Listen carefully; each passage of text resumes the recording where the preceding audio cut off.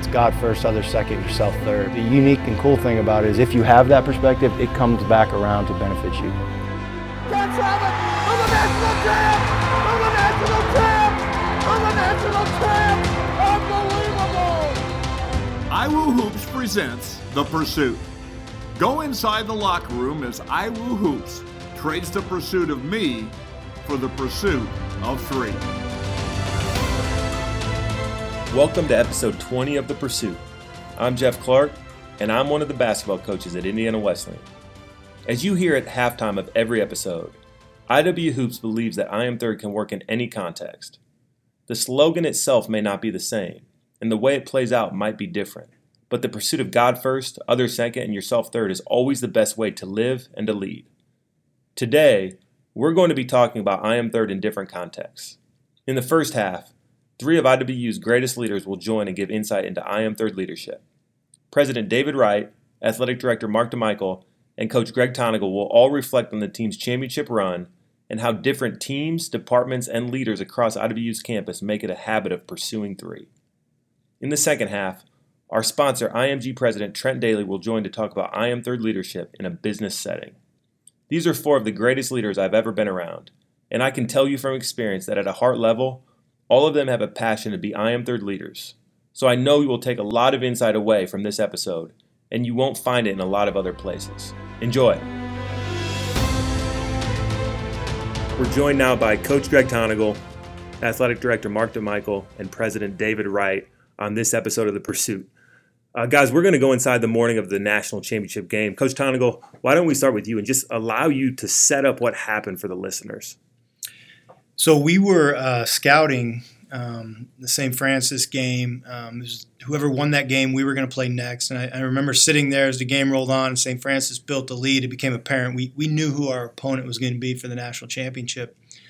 And we walked out of that arena, and thankfully we'd had an understanding of what we wanted to pursue that next day because of what happened in 2014, 2016 when we won our national championships. And I think it's moments like these where for us, it was the biggest day of our lives, the biggest day of the year. All of our work had gone into this national championship, but our hearts were crying for something greater. And we said, we're going to wake up and we're going to worship. And we didn't really know what that looked like. We knew we were going to gather. We knew we had to get a lot of people in the room who had influence in our lives and in the team's lives throughout the entire year. And we just wanted to give God some glory. And to be honest, after a week of how intense that is and exhausting it is, it's so refreshing to be able to do that. You just want to pour out rather than sit there and think about the game, watch more video. And that's exactly what happened. And I'll pause you there before you complete the story and rewind, because there's been multiple times in our program's history where we get to a moment like this. It's the biggest moment for our guys. And this is when your true colors show. And I think back to 2016 when we played St. Francis for the first time, and our guys decided to pray for St. Francis in the game the next day. And that's what's so fun to see our guys emerge in leadership and see them really catch fire spiritually. So as we entered into this time that morning, that was on the forefront of our prayers. But can you just share about what happened that morning and specifically what you saw in the guys? Yes, we just started sending texts out to anybody and everybody who had made the trip out to South Dakota and said, hey, look, we're going to gather, we're going to celebrate. We're going to celebrate the entire year because obviously we're at a point of destination, but man, the reward in coaching is the journey, and the reward in discipleship is the journey. So what we wanted to do was focus on the journey. What had happened? What had God done? What had He spoken?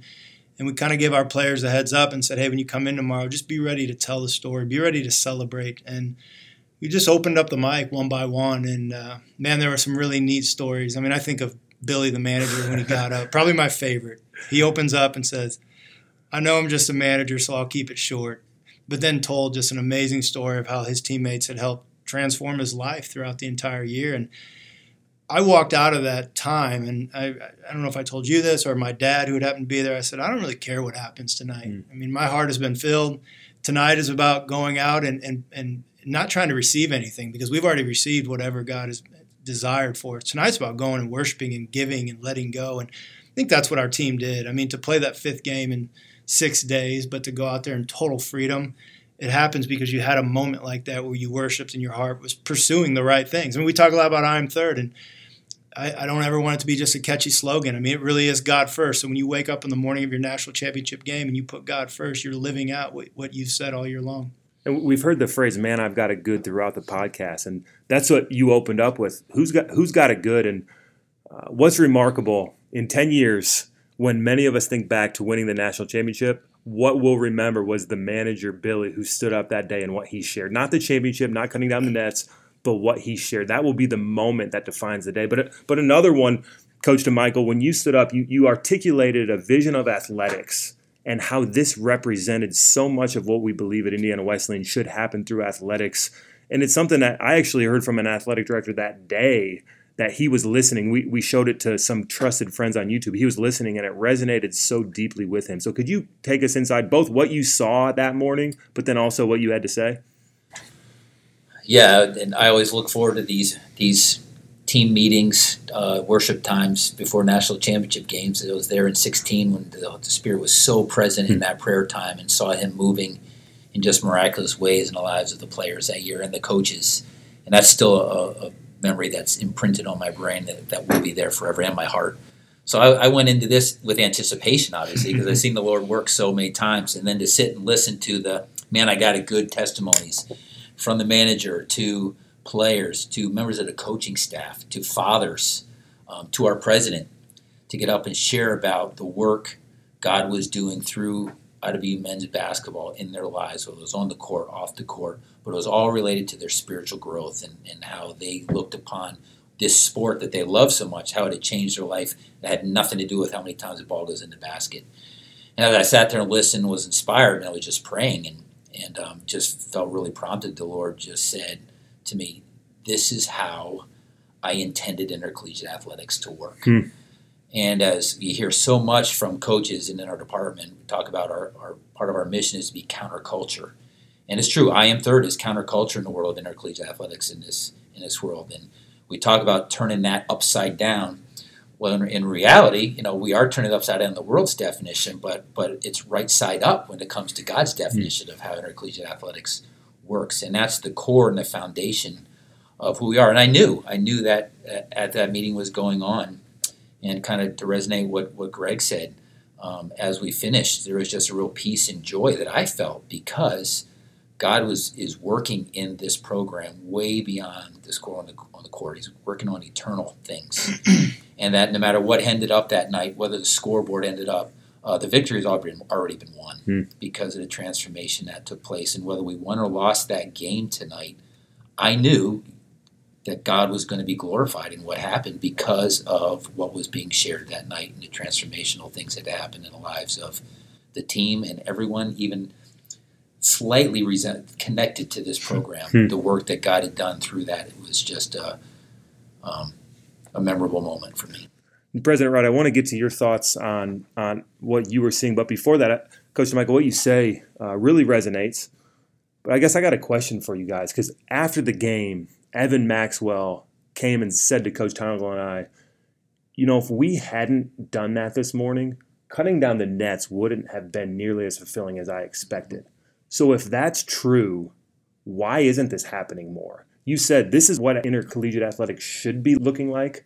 Why isn't that happening more at other places or other levels of athletics? I think because places are believing the lie. They're believing the lie that Satan gives them, that the holes that we feel in our heart, the emptiness that we feel, can be filled by worldly things. And athletics and winning can be a god just like an idol. It is an idol. And it is an idol for a large part of our athletic world. And in this country especially, it is something that people worship. And anything that we worship that is not the one and only true God is going to leave an emptiness in our hearts. And when we think we've ultimately achieved that goal that we thought was so important, the emptiness you feel at that, because that thing cannot fill it. And the realization that this is not what I thought it was going to be. The lie is being believed. And part of what this is about, and part of the calling I think we have, is to try to refute that lie and to say that there is a higher purpose for this, and it doesn't begin and end with the scoreboard. It begins and end with the Lord and eternity. Coach T, you often say that man, I got it good is the great equalizer. I think that speaks directly to what Coach DeMichael just said. Could you just go on a little bit more about what you mean? Yeah, I love it. We often gather, whether it's father-son retreat or just with our guys, and I think it's a great equalizer because if you don't have much, it reminds you that you definitely have a lot. And if your priorities are in the wrong place, it reminds you what's valuable in life. And so to that, we say, man, we got it good. President Wright, it was an honor to have you there that morning, obviously, and you spoke, as Coach DeMichael said. But we get through the Man, I Got a Good Time, and Ben and Jacob, our two seniors, get up, and they take everyone that was in the crowd through what had happened during the year and how God had moved. Just be curious for you to unpack what you were seeing in that moment. Sure.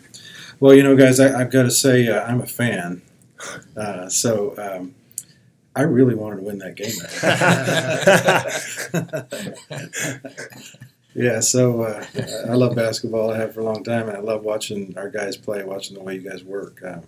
So, from a fan standpoint, to get to sit with the coaches and the players in their meeting before the national championship game, it's like, okay, now what am I going to hear? I'm going to finally see the behind the scenes. How do you win a national championship?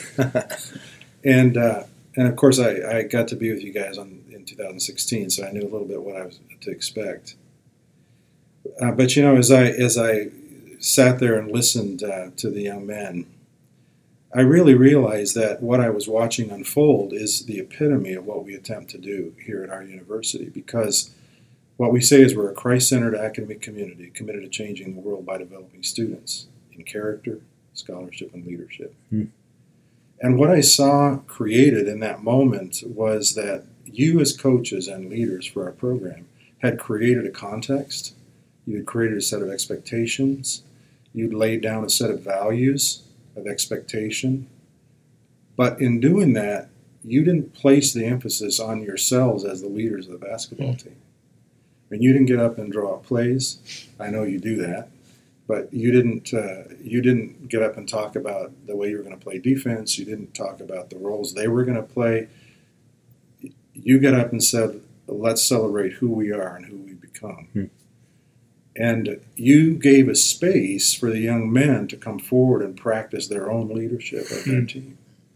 And I know from watching our team play, I know that's the way you want them to play on the floor. So there's a very practical sense in that you create on the floor a context for them to excel and give leadership. And I really think that starts from the way that you have done that in the relationships they have with each other and with the Lord. In that moment, what I saw was faculty and coaches giving a context in which our young men could truly learn their character and their leadership skills and practice those with each other. So when Ben started going through the year and talking about, a word for each moment in time throughout the year, and then he knew his own players, his fellow players enough to know, I know that, Trevor, you had a moment when this word embodied you, and Grant, you had a moment when this word embodied what was going on in your life. He was practicing leadership in a phenomenal way.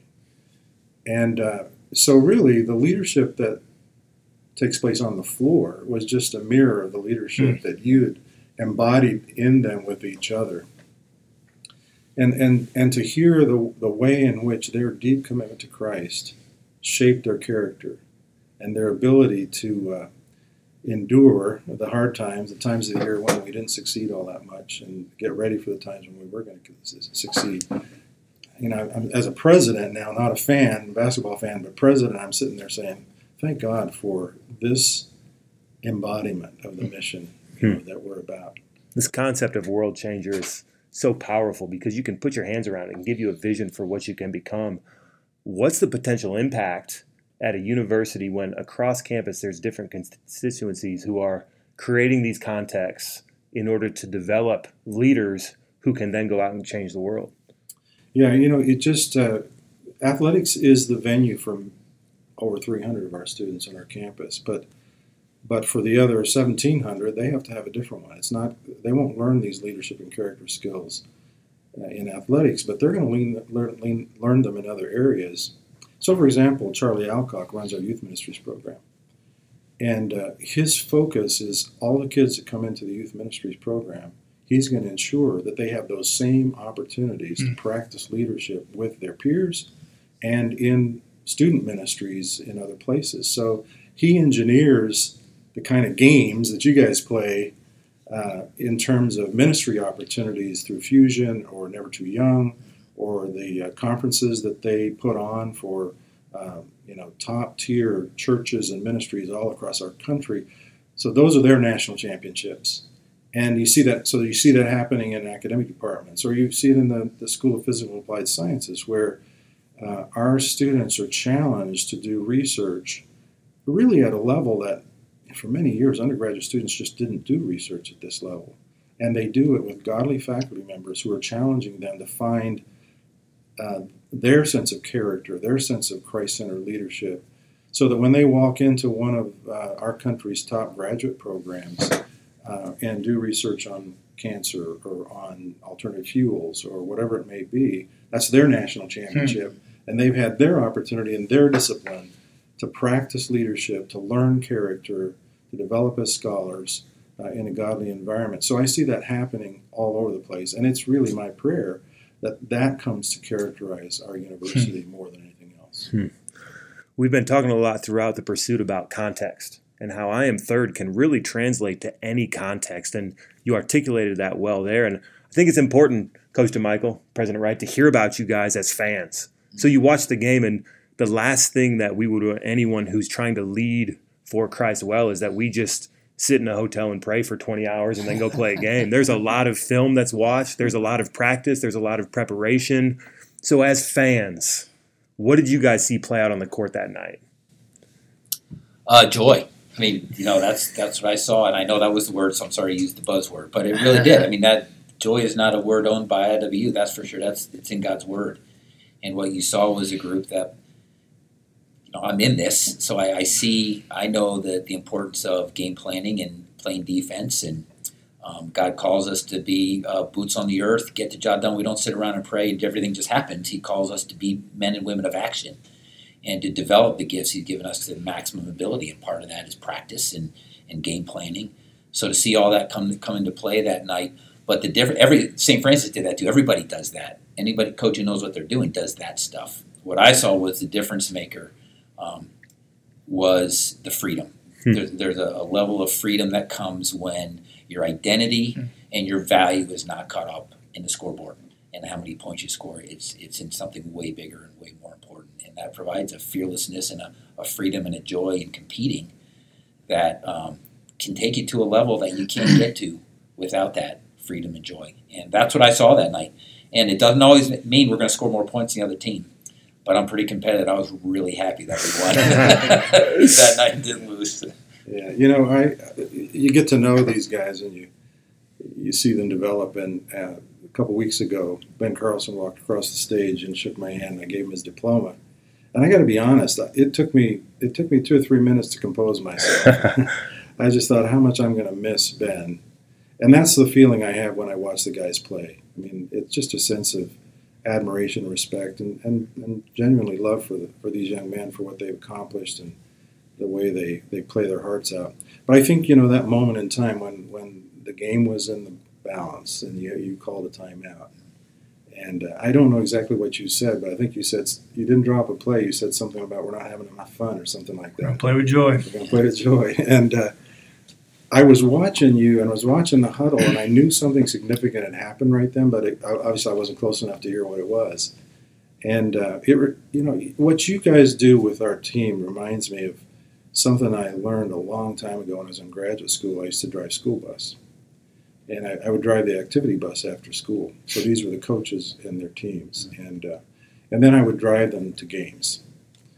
And we drove for several different school districts, and I'd have a team come on the bus, and sometimes the team would be so tight you could cut the atmosphere with a knife, and the coach would come in with a scowl on his face, and the players, obviously they were scared to death, and they didn't like each other. They weren't having fun.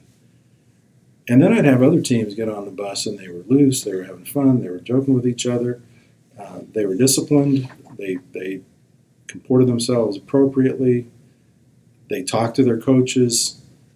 Those are the teams that when I go watch them play, they won. The teams that were scared to death and tight as could be, when the chips were down, they fell apart. And I thought that was years ago, and I'm not a coach, but I thought, man, if I ever get to run a team, I know which kind of team I want. And that's what I see, and that comes from hard work and discipline. It comes from the hours of investing, in body and soul and spirit that allows you to have that self-respect, and that freedom. So that's what I watch when I watch our guys go out on the floor. I watch their eyes, try to see, what are they thinking? Are they intimidated when they walk out there? Are they confident in themselves? And that's what I love about our teams, because I see that confidence. Coach T, how about final word on that? Dr. Wright just described fearless. So how do you connect what happened that morning to the concept of going and playing in freedom with joy and being fearless? Yeah, I think, for me personally, and I think you'd probably echo this, coaching has come down to two factors, and I constantly ask myself is, how am I unifying hearts and how am I creating fearless minds? And so whether that's strategy, are we giving our guys too much? That locks up their minds. Are we yelling at our guys too much? That, freezes their hearts. So we're constantly asking those two things. And I think that's a leadership that goes, it doesn't matter if you're a coach, you could be a teacher, you could be a CEO.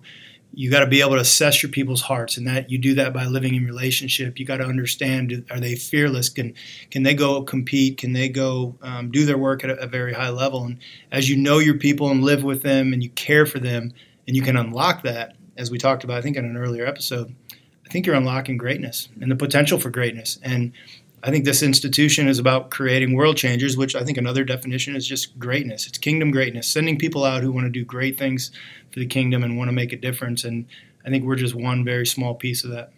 Next episode, we're going to be bringing on several players, and we're going to talk about the game itself and what they were experiencing, but also the big plays that happened. And it's important for listeners to connect what happened today, what we talked about, and then what the players talk about next time.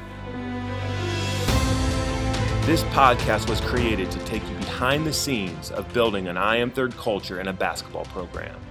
But IW Hoops believes this philosophy can translate to any context. As we enter this 1-minute halftime, we want to let you hear from our sponsor, Insurance Management Group, who is building a culture of I Am Third in the insurance industry right here in Indiana. Here's IMG President Trent Daly. Pursuing the I Am Third lifestyle has helped me grow as a leader in all aspects of life. Putting God first, my colleagues and customers second, and myself third has impacted IMG in ways I couldn't have imagined. At IMG, we have a passion for people and helping them achieve their goals. We are not just an insurance agency, we are a culture and an experience. You should expect more from your insurance agent. Visit us now at www.insmgt.com. Now back to the second half. We're back for the second half with Trent Daly. Listeners have been hearing from Trent, the president of IMG, the entire season at halftime, but we're going to bring him on to continue the conversation that started in the first half about the championship run and context, what I Am Third looks like in different contexts. But Trent, I think back to the Pursuit of Three all the way to last April and May, and we're getting deeper in the recruitment of Evan Maxwell, and a group of guys gathered in the locker room and just had a time of prayer asking God to show us the way forward with Evan, and to think if we fast forwarded 12 months to see Evan's growth and the growth of the team and the way that he really impacted the season, I don't think any of us could have predicted it. No, it was an exciting journey just to be involved in that process and the way that you guys pray for the recruits, and it wasn't a prayer of make Evan come here. It was a true they were praying for what's best for Evan, and that God would show him the way that was going to help him grow. So from the very beginning, it was a very unique approach to recruiting and just how passionate they are about the growth of these individuals. Now, you really journeyed through this entire season with us, going on the father-son retreat, encouraging us. We really had a relationship where you're leading a business, we're leading a basketball team, and we share ideas, we share struggles, we share growth. What did you see from the team as you were able to go on the inside and see the growth of the guys and really be part of the journey? Yeah, I think it makes sense for me to start with what kind of brought me into the team. So I grew up playing athletics, and the traditional coach who, focused on performance. And I just saw something different. I've never seen an organization really pour into the players from a level of they truly care about them more than they do winning, and it was to help them to be better men. It was eventually fathers. It was pursuing God. It was just so unique. So I was drawn in right away.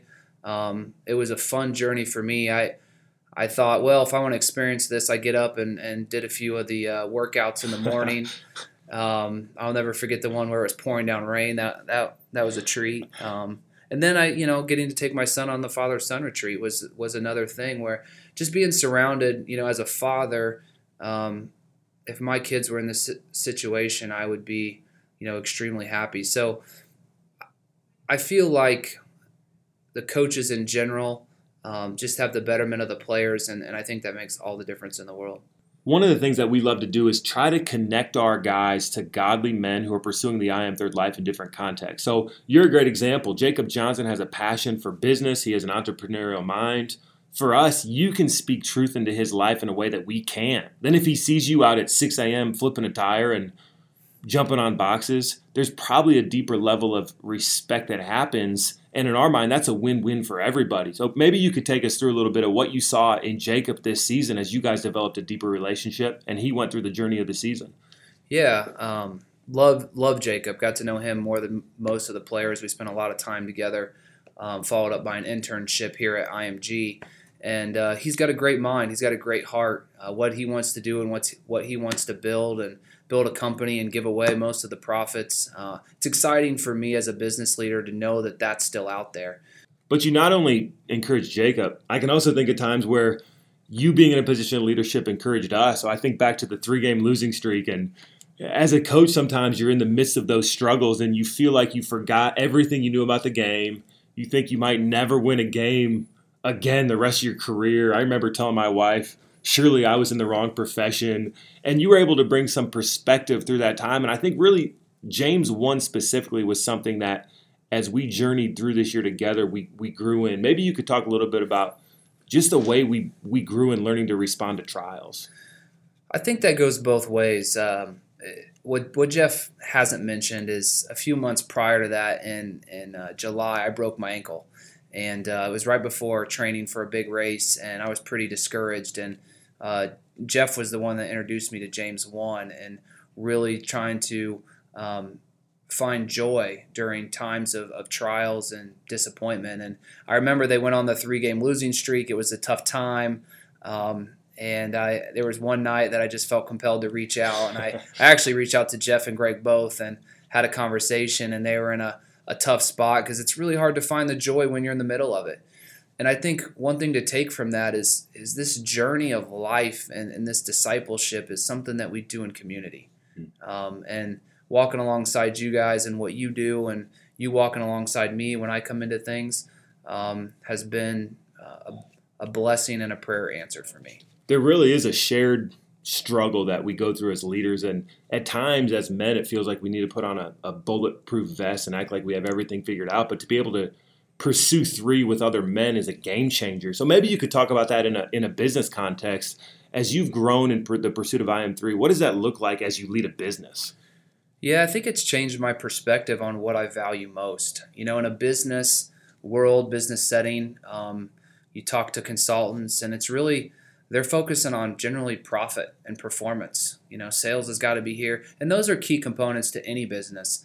But I feel if you focus on people, culture, and some other things, it actually takes care of the profit and performance piece. So it's really shaped the way that I look at business and how I run my business. Let's say there's business people out there who have been listening, whether it's the entire podcast or this episode specifically, and they have a hunger to pursue the I Am Third life as they lead, but they don't know how to get there. What do you think a good first step would be? I would go back to community. When we got together, I spent a lot of time praying to walk alongside men of God, and I was blessed with this whole coaching staff that has poured into me as well as the whole team. I'll remember there was a few of the players before a different race that came out and prayed for me, in the hallway, and just seeing that. So I would say, humility is a big part of it. Being willing to admit you're not perfect. I know that's hard for us business owners, and find that community around you because, again, this is a journey. It's not something you just start and then you want it to, it's going to take off. You just got to continually work at it, and you got to work at it with other people that see the world the way you do. A few minutes ago, you brought up the word joy when you were talking about James 1. Maybe we should go back to the day of the national championship game and the whole run, because you happened to be out in South Dakota with us, and you were providing encouragement to us as the coaches, to our players. What did you see during the national title run that was unique when you could be behind the closed doors? I would say the night before, so you get back, you realize you're in the final game, and they get in a room and like, okay, how's this going to go? And you guys like, let's pray for the other team. Let's genuinely pray for them, for their well-being. And I was just, again, I'm never surprised anymore, but just the way that you pursue God above anything else. And then we wake up the next day and, a similar pursuit of joy and happiness, and the fathers and the sons in the room, and I'll even go to the final game. I'll never forget, I was sitting behind the bench.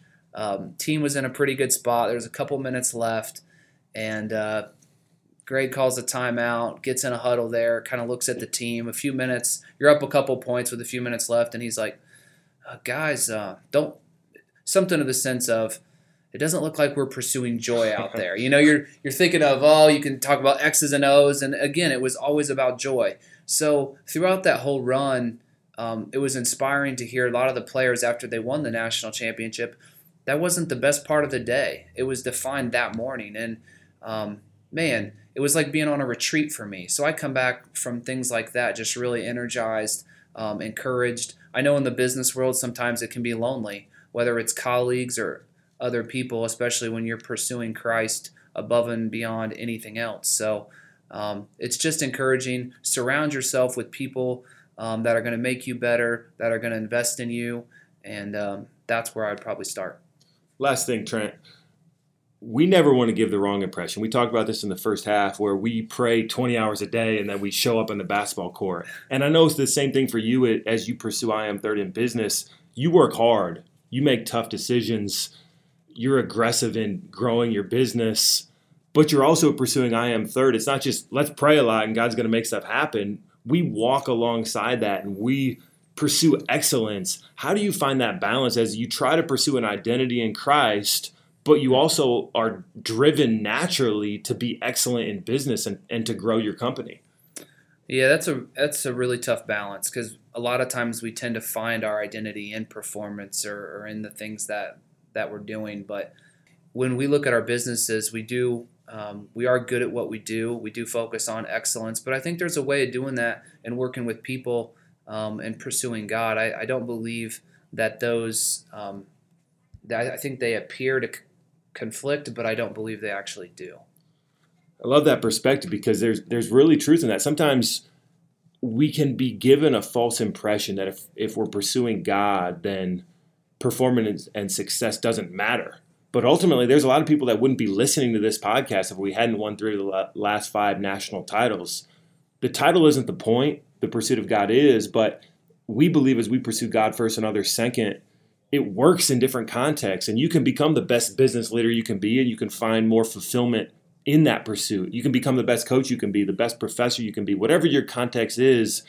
There's a greatness that can be found as you surrender yourself fully to put God first, others second, and yourself third. Next time, we're going to talk about being fearless. In the first half, Grant Smith is going to talk about having a fearless mentality when your name is called during a timeout in a key moment of the national title game. I caught the ball on the right wing, and I kind of just told myself, I was like, okay, I'm going to try to make a play, but nothing special. And I drove right, and I felt him like right on my hip, so I just crossed over, and he actually fell, and I went and got an and one. So I happened to make the play that time, but it could have been anybody. Then, Coach Tonigal will join to talk about where the concept of fearless started and how it has grown in the program over time. He will share why he believes that greatness favors the fearless. See you next time. Thanks for listening to this episode of The Pursuit. If you were challenged to grow from this podcast, please rate or review us on your podcast platform or share with those you know, as it helps multiply the impact.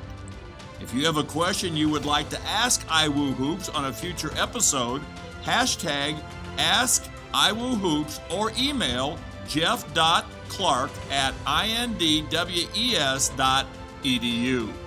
You can follow us on Twitter, Instagram, or Facebook at iWoo Hoops. Join us next time right here on The Pursuit. And remember, if you want to be first, first find a way to be third.